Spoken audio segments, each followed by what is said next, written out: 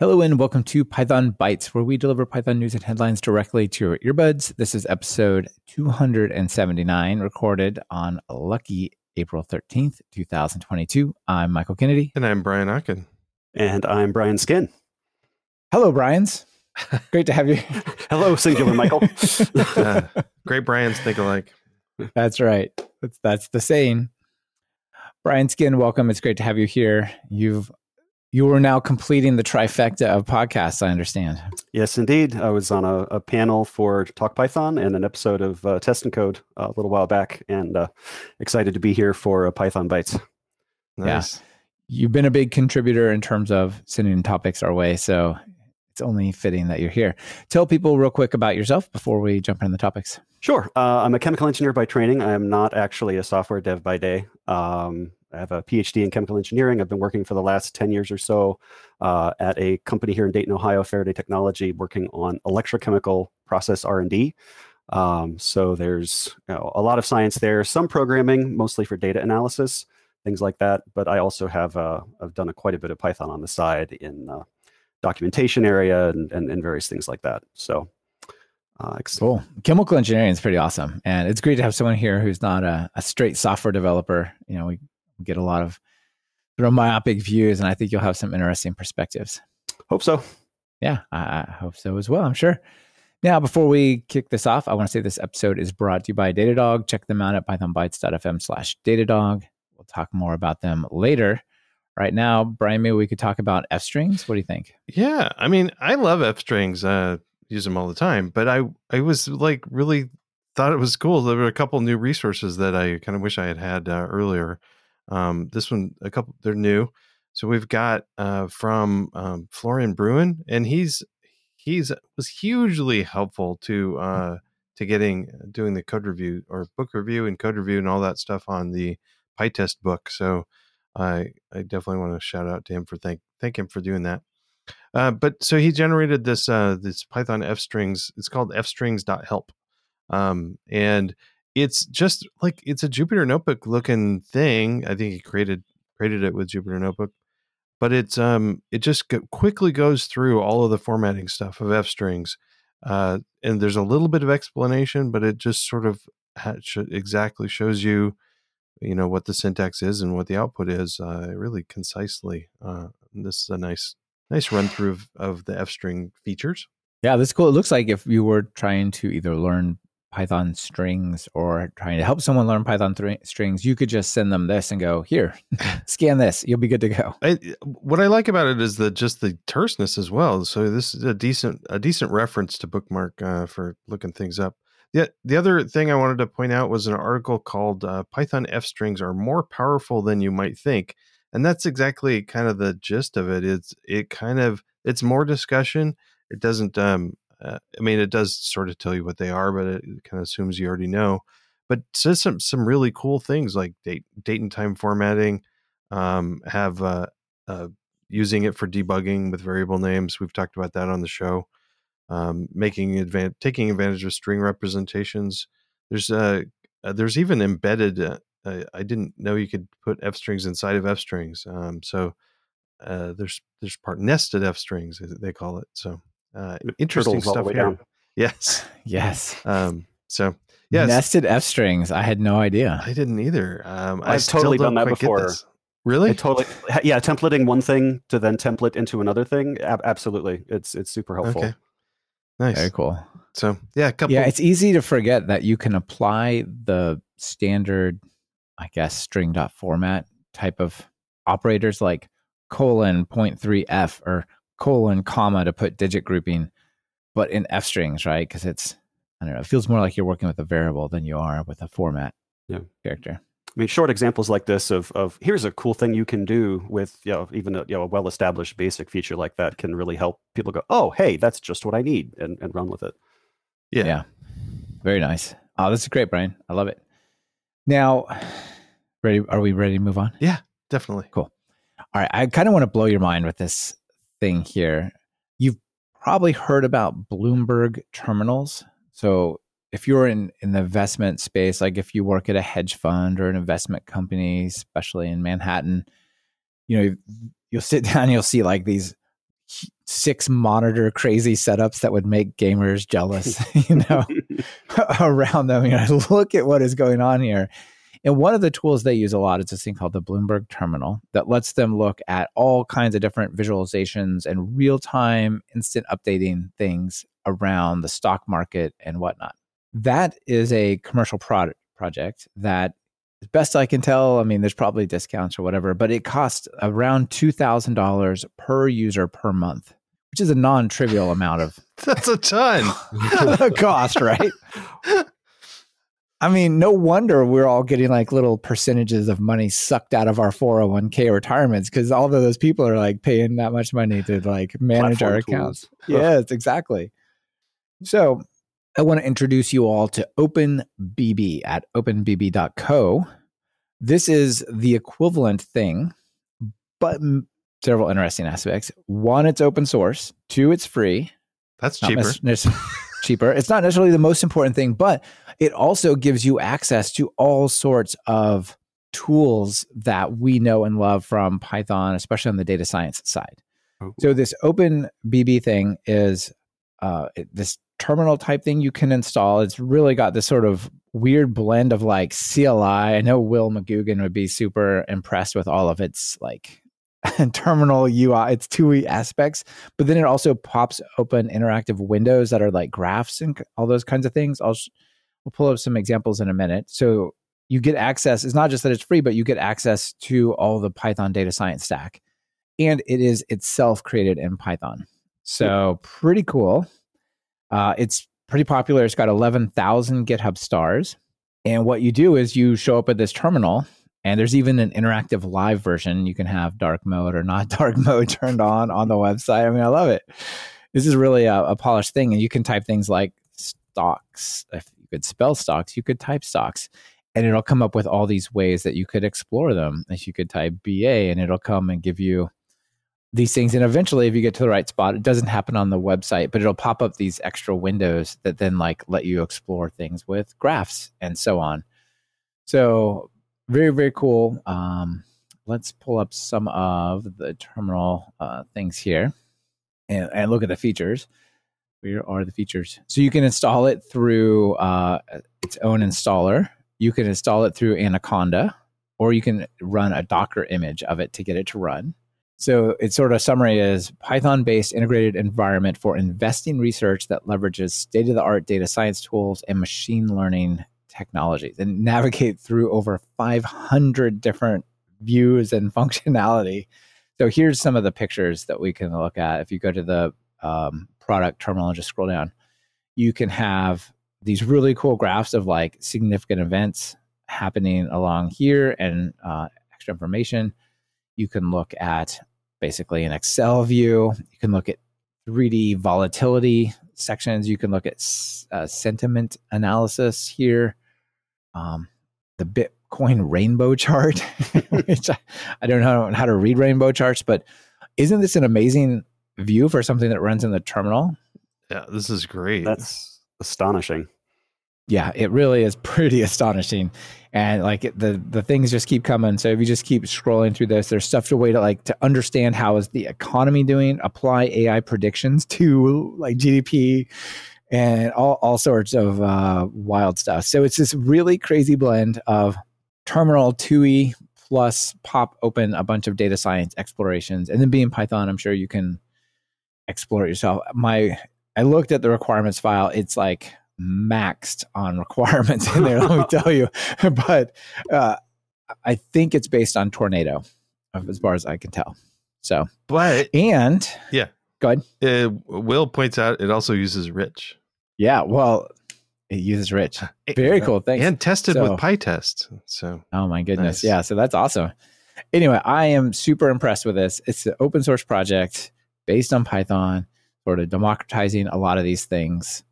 And if that wasn't enough, I think here's one more sort of side story that I think is interesting. So I'm sure you two have seen, it's not as common as it used to be, but you go to some open source project or some application and it says, buy us a coffee, help make that next feature happen. This one has a different banner at the top instead of coffee. It says, we've just landed our $8.5 million seed funding round, and we're about ready to get started. I mean, Nice. That's some kind of crushing it for open source, isn't it? Yeah, Definitely. Yeah, that's a lot of coffee. They're going to be so jittery. Just like the stock prices. Exactly. Look, so much fluctuation. Oh, no, that's just me. It's actually very still. Maybe that's why stocks go up and down so rapidly. Too many traders and too much coffee. Yeah. That's probably actually true. Anyway, I think this is a really cool Python application. It looks well done. And it looks pretty modern. And yeah, it just looks like a neat way to apply some data science to investing. Do you have a sense of the learning curve? Like, is it mainly pointed at, directed at investment professionals, or is there an on-ramp for casual use? If you look at their description, it does seem to be focused on casual, sort of a casual use case here. Let me see. It says a terminal built by the community, shaped by our taste. Where did I see this? Somewhere. I can't remember where I ran across it, but they do talk about sort of like individual investors getting access to the tools that the companies at the people at the big banks and hedge funds would have. So it does sort of seem to be aimed at that. And my experience is it's pretty easy to use. I don't know. It's easy to understand the output, right? That's a sort of more of a investing economics problem, though. That's a perpetual problem. Yeah, indeed. All right, well, people can check this out if it sounds interesting to them.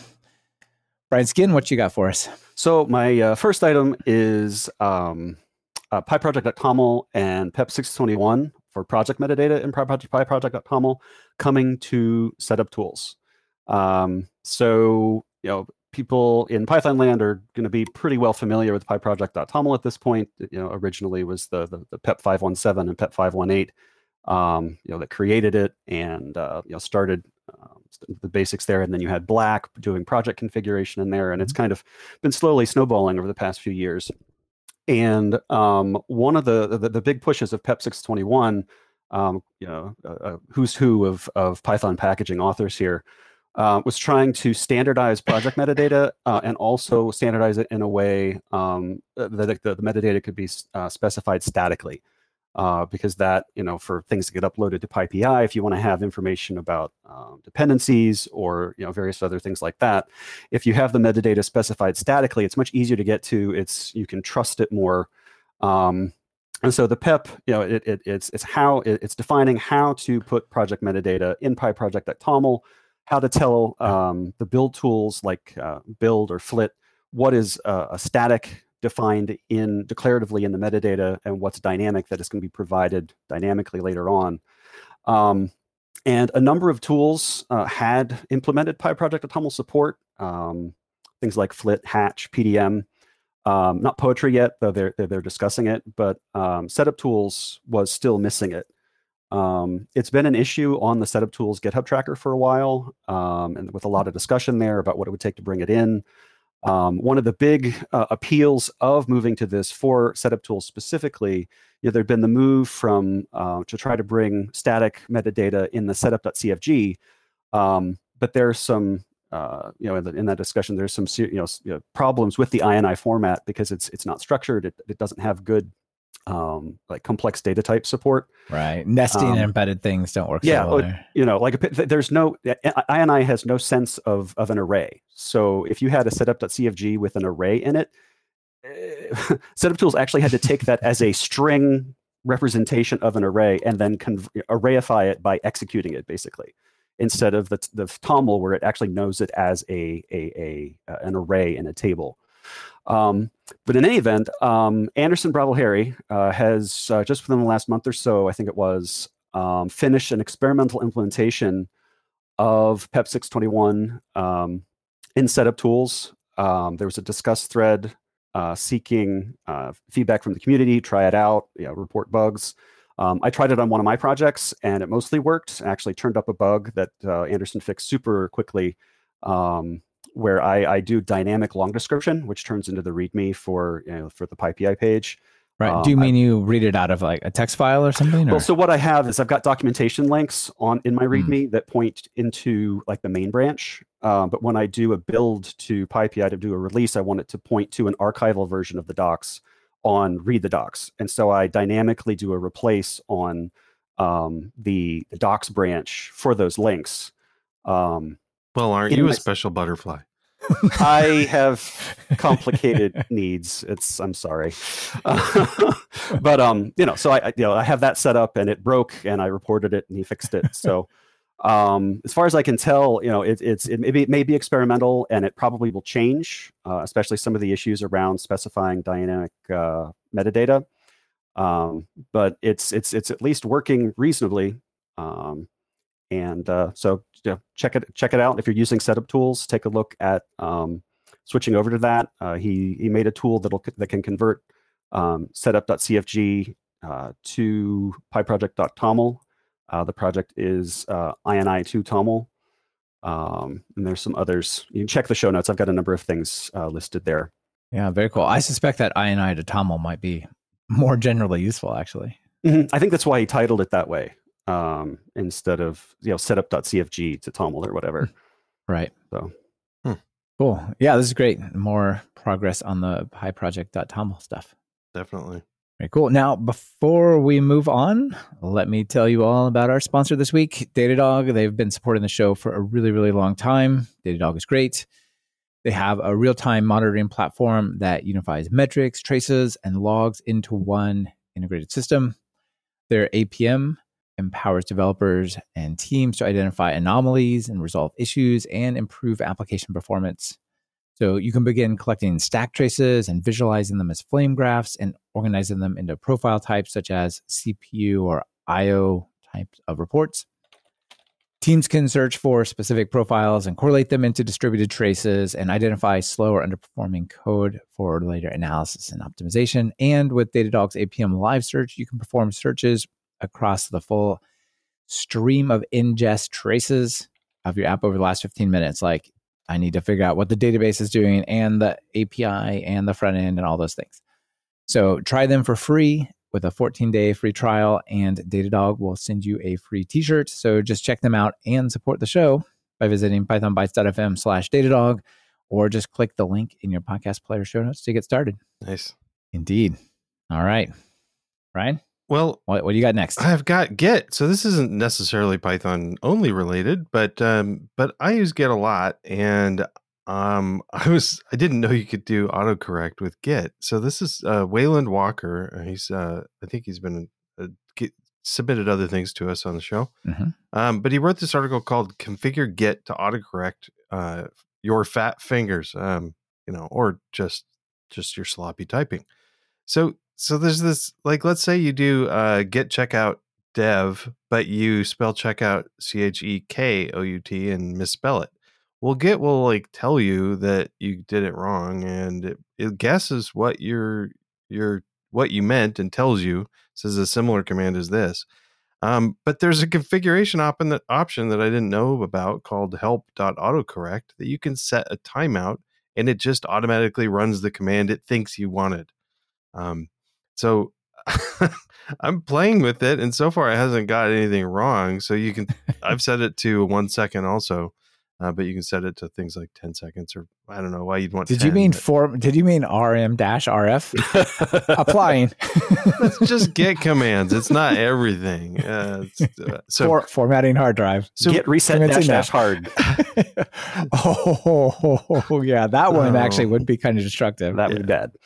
But I realized that I added this to my workflow, but I realized that I hadn't really talked about my workflow at all on my blog. So I went ahead and just showed the things that I do normally. For a quick change, I usually check out main, do a pull, then create a branch with checkout-b, and then a commit. I usually do commit-a-m with a message. I want to talk about that one a little bit, the -a, and then also push, because I want that to be faster. So the -a, what that does is that's that push. Anyway, I got these backwards. Anyway, the -a will just say, instead of having to stage a file or add them. So normally you have to add your changes and then you commit them. But I just want to usually just want to commit everything that I've changed or delete it also. If I delete something, I want that to change. So the -A does that. I just learned about that recently. So that interesting. So you can basically skip the git add dot, or something equivalent to that, or the git add file names. Right, and the add dot is a little dangerous because it'll add everything, unstaged stuff too. So if you have temporary files or just play, you get a test file or a goofy file that you're just playing out with. I don't want to add that stuff. I intentionally add things that I want, or add. What's the other one? Uncommitted things. I don't usually want to add that. So the -A is nice that it doesn't do that. And then the last thing that I did was the global. There's another configuration change of global push.default current. So weird, but what this does is that the current, there's a bunch of values for that. I'm going to have a link to the other show notes and the other the documentation about all the different values in the show notes. But I like current because what that says is the branch name I'm using now, just make that the one online. So if you do, or that's fantastic. Upstream, if you don't do that, it says, oh, there's no upstream named this branch, and you have to do this. I'm like, okay. And you can do it with push. You can do a -u in push to make it automatically do that, but it's just verbose, and I always want it to do that. So anyway, that's my new Git workflow for simple stuff. I love it. Very nice. So, yeah, I really like that current. Having to do that all that extra typing, even with autocomplete, is just annoying. Yeah. So yeah. Brian S., it sounds like you use Git a lot. What's your view of source control from a chemical engineer perspective? Like in that ecosystem and that environment, how do people view this kind of stuff? They don't. Basically, anyone who's familiar with the much development probably uses it some. Actually, there's a 3D physics multi-physics modeling tool, COMSOL, that just added a source control like feature into it. So it's starting, the data reproducibility and the history tracking is starting to become more of a thing. But yeah, it's very often the V2, V3, 2020 V3 final. Yeah. So and I have I have blog posts churning about strategies for version control on data analysis code because of the reproducibility and needing to track environments precisely for reproducibility at a point in the past, and tagging commits for just like, basically every time I run the code, I need to know what the state of it was, and the tooling is not that great for doing that. At least I haven't found much. So yeah, it's still evolving, I think. Indeed. Okay, cool. Alvaro points out at work that they have a project with 6,000 lines in an INI final. That INI to TOML might be just what they need. That sounds like like a lot. You definitely have to you have to proof them afterwards, because there may be some stuff that doesn't translate cleanly. But yeah. Yeah, we need a TOML to INI, and if you can round trip it and it's the same, then you're good to go. Yeah. Don't know if that'll work. Keep your sanity. Huh? All right. This next one's a quick one for me, but it'll be useful for people who are working with JSON Web Tokens. So JSON Web Tokens are a thing that you can exchange with maybe a distributed login system. So instead of using like an API key that you just pass around all the time, you could say, I'm going to either share a certificate or somehow log into some other system, and I'll get back this token that I can share on to other places to communicate who I am, communicate what roles or permissions I should be granted, and so on. So if you work in that world, you work in a world of dealing with cryptographic signatures and picky algorithms and stuff like that. So I just wanted to give a shout out to jwt.io.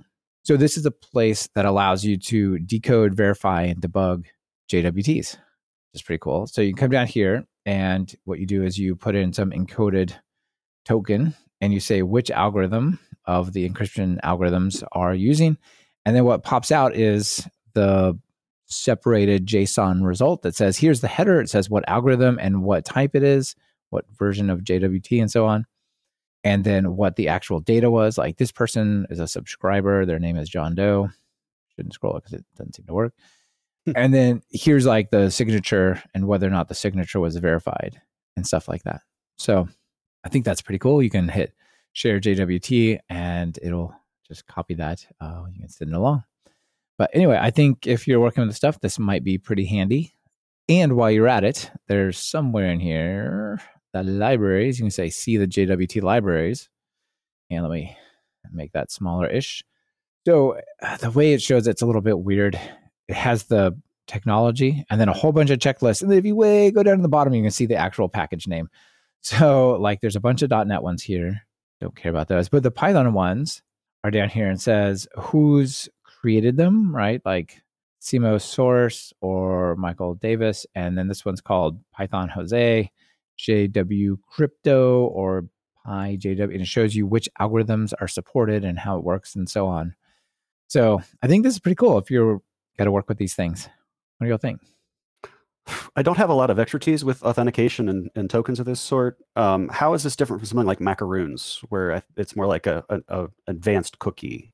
Is this separate from the browser, or this is done in several ways? I think so. You can go like to a federated identity provider, so something like Auth0 or Microsoft Azure Active Directory or something like that. So, or you could have your own identity provider. From like identity servers, like one of these implementations. And basically it allows you to do single sign-on and federated sign-on across different platforms without just taking and using straight cookies. Okay. So it works both for APIs and for other types of apps. You can do it within an app or within an API. So like if I call an API, if I log in with me and I call an API and I want to communicate onto my identity onto the APIs that API is calling, it's like those kinds of sort of more complicated scenarios. Yeah. Gotcha. Yeah.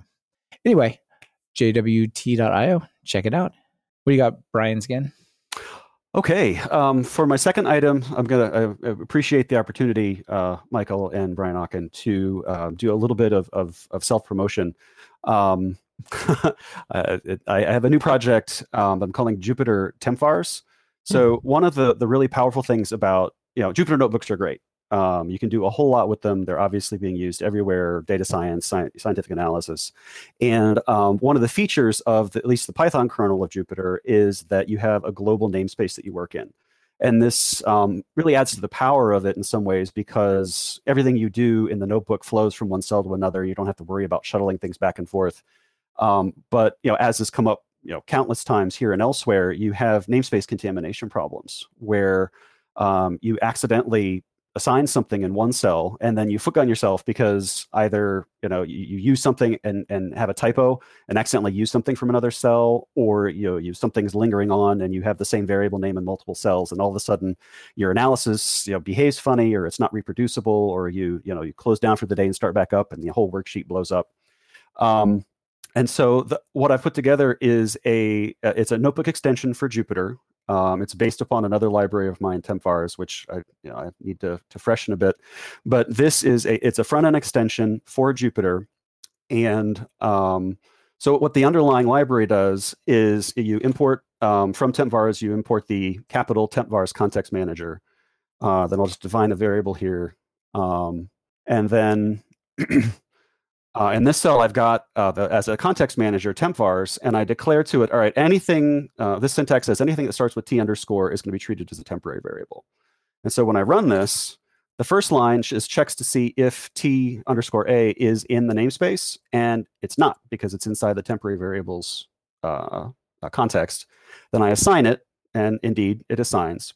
And then when I pop out the back end, the previous value, 5, is now restored to it. So what this does is it makes sure that you don't have contamination coming into the cell, and anything you do in here is reverted to the prior state out the back end. Oh, that's so that's cool. So that's using the underlying library. But what I did, it's like, okay, fine, it works, but you have to have this whole thing that you type out, and it's cumbersome. So what the Jupyter plugin, the Jupyter extension does is it lets you can turn on this toolbar for tags for each cell, and then if you define Then if you define a tag with this syntax, you can also do a Tempvars end, but here Tempvars start T underscore. Now this variable will automatically be treated as a temporary variable. It's no longer in the namespace when you execute the cell. And what it's doing behind the scenes is it's actually taking the code, patching the execute functionality for the cell, and wrapping it in a temvars context manager behind the scenes, so that anything you use in here, t underscore, is a temporary variable. You don't have to worry about it getting contamination from the rest of the namespace. And then just like the other, it Still there, yeah. yeah. So it's brand new. 0.1 is out on PyPI. The README is, in order to satisfy the audience here, I have animated GIFs. Are those galore. screenshots on a UI tool? I love it. Yeah, and animated to boot. So README has the user's instructions. It's on PyPI, just a pip install Jupyter Tempvars, and then I have a shortcut script to actually install the extension into your Jupyter environment. I have a number of features that could be added to it, different things that the underlying library could have added to it. But I'd really love it if anybody who is intrigued would try it out, find and report bugs, suggest features that you want. Because, it's a small thing, but it can be a big problem. And if this could be at least a partial or substantial solution for people, that would be awesome. Yeah. So. Yeah, nice work. This looks great. Those are good. Yeah, the problem of having variables shared across those things when you didn't intend them to be so tricky in so many ways. I mean, Jupyter cells are like go-to statements with no traceability, right? Because you could run them down, then you could go back and run the one in the middle again, and then you could go run another. And you have, except for just a little in and out numbering, like you have no idea the order they ran in. Yeah, notebook hygiene is really tricky, and yeah. Probably not going to feel like I cut you off. We're going to say something. Oh, just he commented that to satisfy us, he's got, or the entire Python community's got animated GIFs. But to be fair, it's not just technical books and readmes. I don't use cookbooks that don't have pictures either. So yeah, that sounds good. I do read novels that don't have pictures, but so it's not everything. Well, I really hate there was the pictures in your head. So I really hate the graphical novels that don't have pictures. Yeah, those are the worst. They're the worst. All right, real-time follow-up. Brandon Brainer, former co-host here, says this is talking about going back to why JWT over something like cookies. So imagine having something like auth 0 when you log in, it gives you back this JWT, which has a timeout. The front end has this. It can send it to your API. And then also it has the signature that verifies it wasn't tampered with. And you can verify the sender because you can, decrypt it and stuff like that. Okay. Better chain of custody. Okay. All that tricky cryptography stuff. Speaking of other things, extra things, you guys got some extras we should cover? I have a few, actually, some quick ones. All right, bring it on. So we've got GitHub issues are finally live. So their Python issues are now on GitHub. So now we didn't jinx it this time. Really is there. So enough said. I was, I've used Lorem Ipsum before. I think everybody doing front end stuff has, but I didn't know there's a cool page like loremipsum.com that has a translation, so you can read what it means. At least a 1500s 1914 translation. So it's sort of an interesting read. I won't get into it here, but it's worth a read if you're curious. And then one of the things we do sometimes at the end is funny stuff. And one of the things we've covered is various O'Reilly or O'Reilly covers. So I found this dev2 O'Reilly cover generator. I didn't know where it was. Somebody had. Oh, nice. And you could just make up your own. So I made one up, passed it around last night. So it's kind of a fun thing. I pulled that from the show notes and passed it on to my friends, and they have run with it. They're delighted. Awesome. 100% test coverage. Unit test with no asserts. At least CI is happy. Yeah. So anyway, this is awesome. How about you? Got any extras? I have a few. Now, your mention made me add a third one, or another one rather. Let's go here. So, hipster Ipsum. If you just need a little more pizzazz in that lorem ipsum, and you don't want people asking questions, this is a hipster ipsum at hipsum.co. This is a generator. you can give it your flavor. So you can go over here and say like, how many paragraphs? We only need 2 paragraphs, and hipster neat, or you can do it with a shot of Latin. Nice. And it starts out with, I'm baby, gentrified, tumbler, butcher, cronut, succulents, Four Locos, Subway, tile, food truck, letterpress, tote bag, tofu. Anyway. Doesn't flow quite the same as the Latin, but it works. Yeah, exactly. You got the fashion X and all that. So anyway, that one's kind of fun. More seriously, quick shout out, worked with Christos Maskas from the Microsoft Identity team. Speaking of JWTs, and he and I just put together a course, Secure APIs with Fast API in the Microsoft Identity platform. So people can check that out if they want to do JWT and other types of federated identity with Fast API. That's a fun course. We just launched yesterday. Nice. Excellent. Cool. Yeah, thanks. And then a quick shout out. Seth sent over this thing called Python Virtual Env for Windows, sorta ish. And it's this idea to bring some of the PyEnv virtual environment features to Windows. I haven't really played with this, but trying, I guess some of the features there for the virtual environments don't work on Windows, but his sort of plugin script does. You can check that out, which I think will be helpful for some people, for the Windows people. And that's it for my items. Brian Skin, do you got anything you want to share as well? Yep, I've got a few quick ones. First of all, as many probably know, Eva stepped down, Jalaska stepped down as the executive director of the PSF. I believe it was at the end of last year. PSF has found their new executive director, Deb Nicholson. So congratulations to all there. PSF, congratulations. So, and more generally, the PSF has been hiring lately. Last year there was the packaging project manager, Shamika Mohanan.